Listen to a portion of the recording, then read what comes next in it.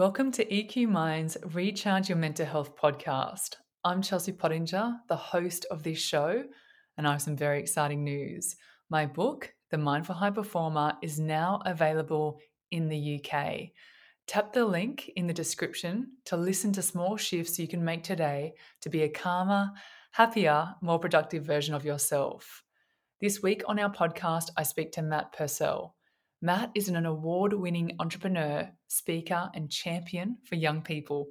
Having co-founded award-winning creative agency Mentored Media, Matt whispers into the ears of kings and queens, delivering branding and positioning strategy and outcomes for some of Australia's most well-known brands and high-profile people.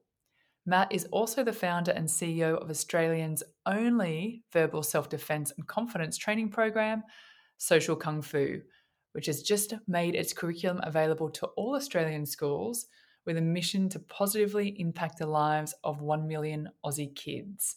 As an adopted Korean Australian, Matt has a powerful story and speaks to audiences around Australia. Today's episode is about establishing your personal brand and tips to help. How do people overcome imposter syndrome? When we're overloaded with work and life, creativity can be really hard to come by. So, how does Matt tap into his and how he protects his mental health? Matt is a legend, and I hope you really enjoy this show. Let's get started. Matt, I am so happy and thrilled to have you on the podcast today at EQ Minds. Thanks for coming on the show. Thanks, Chelsea. It's good to be here. So, Matt, I always, believe to understand a person, it's really important to understand their earliest framework. Can you take me back, to your earliest memories and how that has driven you to become who you are today? Yeah, I'm a confusing dude. Like, I always knew that I was special because when I was old enough to understand, I looked in the mirror and I'm like, oh, okay, yeah, I look like this, and this is what I got to work with. And then I look at my mum and my dad, and they're white. I was like, and I'm this Korean boy. For those who can't see me, my voice wouldn't reflect my ethnicity, my race, my external, my hardware. So there's a few things I say I am. I've got Asian hardware, Australian software, or I'm banana. I'm white on the inside. I know I could only say that, and maybe a couple of my mates. But that was a very strange thing because I had to contend with that very early on in life. Because I'll be holding my hands with my parents walking down the street of Newcastle, which was not a common sight to see that. And I swear people might have been thinking like, "Little boy, are you kidnapped? Like, do you need help?" Because it just didn't look right back in the early '90s, especially. And that didn't really bother me but at all because they loved us. My sister's adopted from Taiwan, so we're both these Asian siblings with Australian parents. We're adopted. And it wasn't until I was 6 years old where they separated, and that's when it really probably that was a defining moment in my life when I was 6. I don't remember much of my life before that. I mean, as a kid, you just don't remember much. But that year was crazy because my mum split up and I moved in with my mum, and they were all very sad. It was just a very sad place to live in. So I was by myself a lot in my mind, and I was insecure and fearful of who I really, what I was meant to do, and who I was meant to be. And I think that really drove me really hard to want to work hard to figure something out. And I think what I figured out very early on was helping people with their goals, helping people just through their emotional problems. Even in school, I was always helping people who were disadvantaged or left out because something in me was drawn to that. To maybe that was the brokenness in me to help them. To maybe I was helping myself through that. But that drove me to work really hard beyond nurture because my mum and dad, I can clearly see where they're in me. But the nature part of me, I can sing, I can play guitar, I can pick up anything creatively and learn it really quickly. When my dad sings, things die. Like so, I'm a bit of a mystery in a lot of ways, but I think that was a really, really big part of my life growing up. It's a great story. And you know where you're standing today, I think that's one of your drivers, right? You're so big on helping people. You just mentioned that, and one of the things that you do really well is help them establish their personal brand. And one of the biggest mistakes that you see that I've heard before you say on other podcasts and that I've read on your website is that you know people they copy someone else instead of actually focusing on what makes them unique. Do you have any tips to help when it comes to people establishing their personal brand? Yeah, and it's funny because I think that really is it really relates to identity, doesn't it? Because when you don't know who you are, what do? You imitate whoever seems to know or appear to be confident. And that's what I used to do as a kid. So I used to wear things and say things and buy things based on some type of measurement or standard, but it's usually based on the most confident people in society. And that's what we tend to do with our brands and businesses. And what the negative consequence is this: people will just say this to you, "You just look like everyone else." And that's the worst comment anyone can say about you, whether you're on a date or if you have a business. "Oh, Chelsea, your business just looks like everyone else." It's like, your business just looks like everyone else. Like, how do I meant to take that? Oh, thank you. And the problem with that is there's latest data that says there's 6,000 to 10,000 adverts subconsciously sent to us a day, digitally down the highway. So you can't just be a cheap copy. So the guys and girls that are the most successful and the people that I work with have done very well. They never skip the basics. They always do the basics. And the basic tip we need to begin with is a formula that I use called who, for, and where. So it's called you got to have you got to be able to answer these things. Who are you for?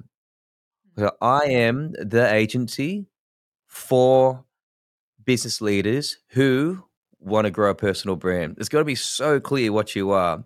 It can't be I am an agency or a real estate agency for everybody that wants to buy everything. Like you can't just be everything to all people. The whole point of branding is not to attract everyone. It's actually to find the right fit person, right? I mean, it's just like your business is a human being. It literally has a credit file, an address, and a name, and a reputation.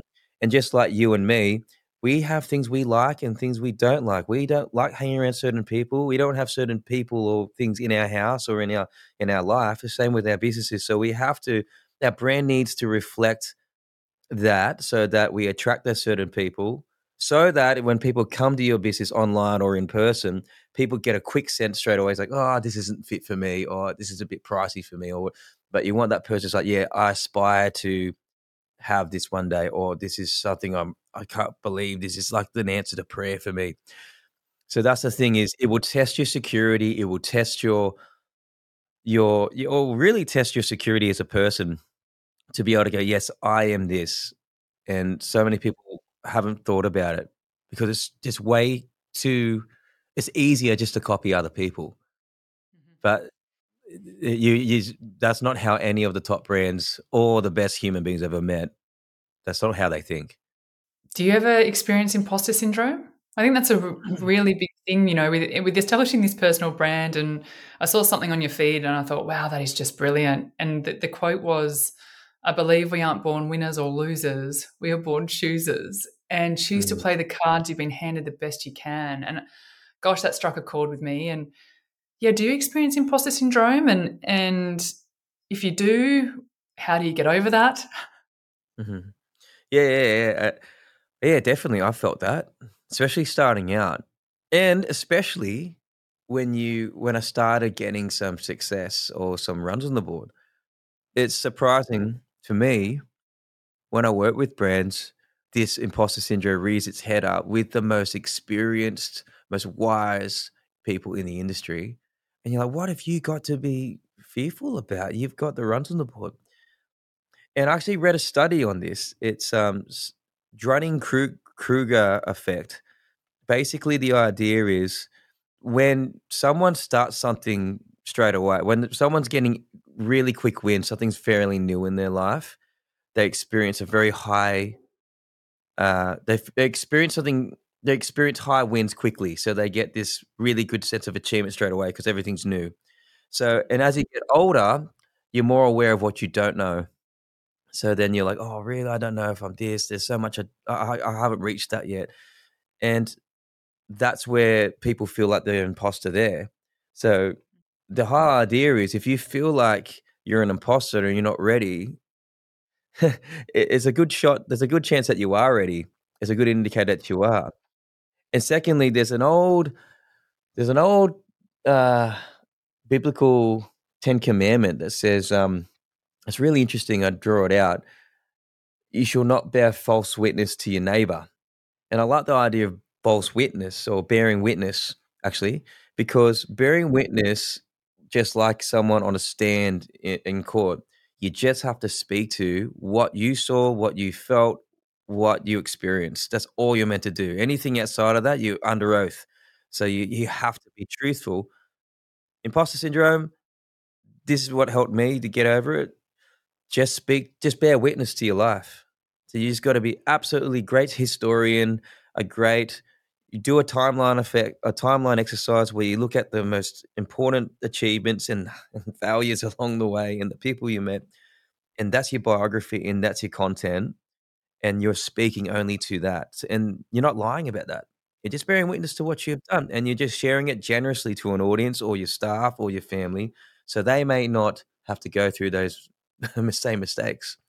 So bear witness, and if you feel like you're a imposter and you've been around a while, your chances are you're probably ready to step out. Mm-hmm.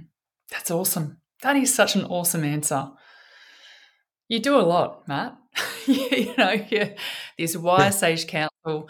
You have you've got such a colourful life, Mm, and I see this a lot in what we do with exceptionally very, I guess, overloaded human beings in terms of they're doing a lot out there, and then I find what happens is they feel like their creativity gets a little bit stifled. And I look at you and I listen to you and I think you're a really creative person. And so, do you have any, like, how do you tap into your creativity to keep this innovation alive with what you're doing out there? mm. I have to compartmentalize it very simply into two like bank accounts in my mind. My deposits for creativity have not to do with work at all. So I'm not learning to work. I tried to do that and it just seems a bit transactional. It just killed my soul a bit. The only reason why I'm thriving in this role of creative director and doing all the things I'm doing is because there's an overflow. It comes from an overflow from my private life. So I n- if you ask the question, "Oh, what would you do if you had no if you had if you all your money's problem solved and you just do anything you want?" I'd be doing still the same things that I then fills my tank up so that I have things to withdraw. People withdraw from my account all the time at work. Hmm. So Hmm. things like I'm a musician, so I don't advertise that. I don't have to have an audience for that. It's just for an audience of one. That's fantastic. I've done session music stuff in the past. I've played some cool artists, but so I've got that brain to be able to pattern recognition. So I'm a nerd in sense of not just computer games like we stereotype nerds as these techie people, but I'm a nerd in sense of I do like studying in my own time why things are hooky and why things have hooks. Why am I fully have why does this movie have my attention for 2.5 hours when usually I can't even stand still for that long or stay focused on anything? So I'm interested in all these things. So I then dive deep and read books so it's just a natural thing. No one has to tell me to do that. So that's in my own time and that serves me at work. Or then I'm able to find those patterns and, be able to do execute there. So yeah, it's a bit of a private it's private life overflows into my professional life.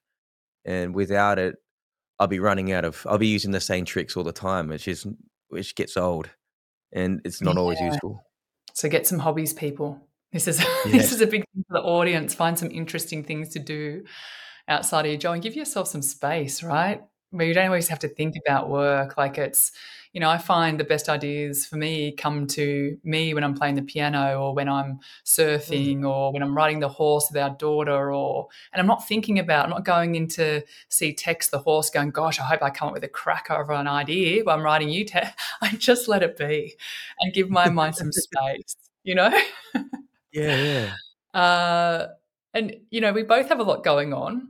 And I always finish up the podcast around this question.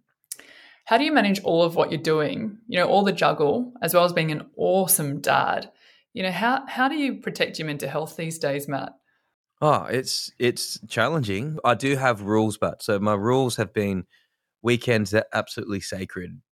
Like, I don't really work weekends at all. I don't actually pick up the phone on the weekend for any work related, and if the phone rings from something work related, I know it's an absolutely, big emergency. So that's great. So that's crafted out.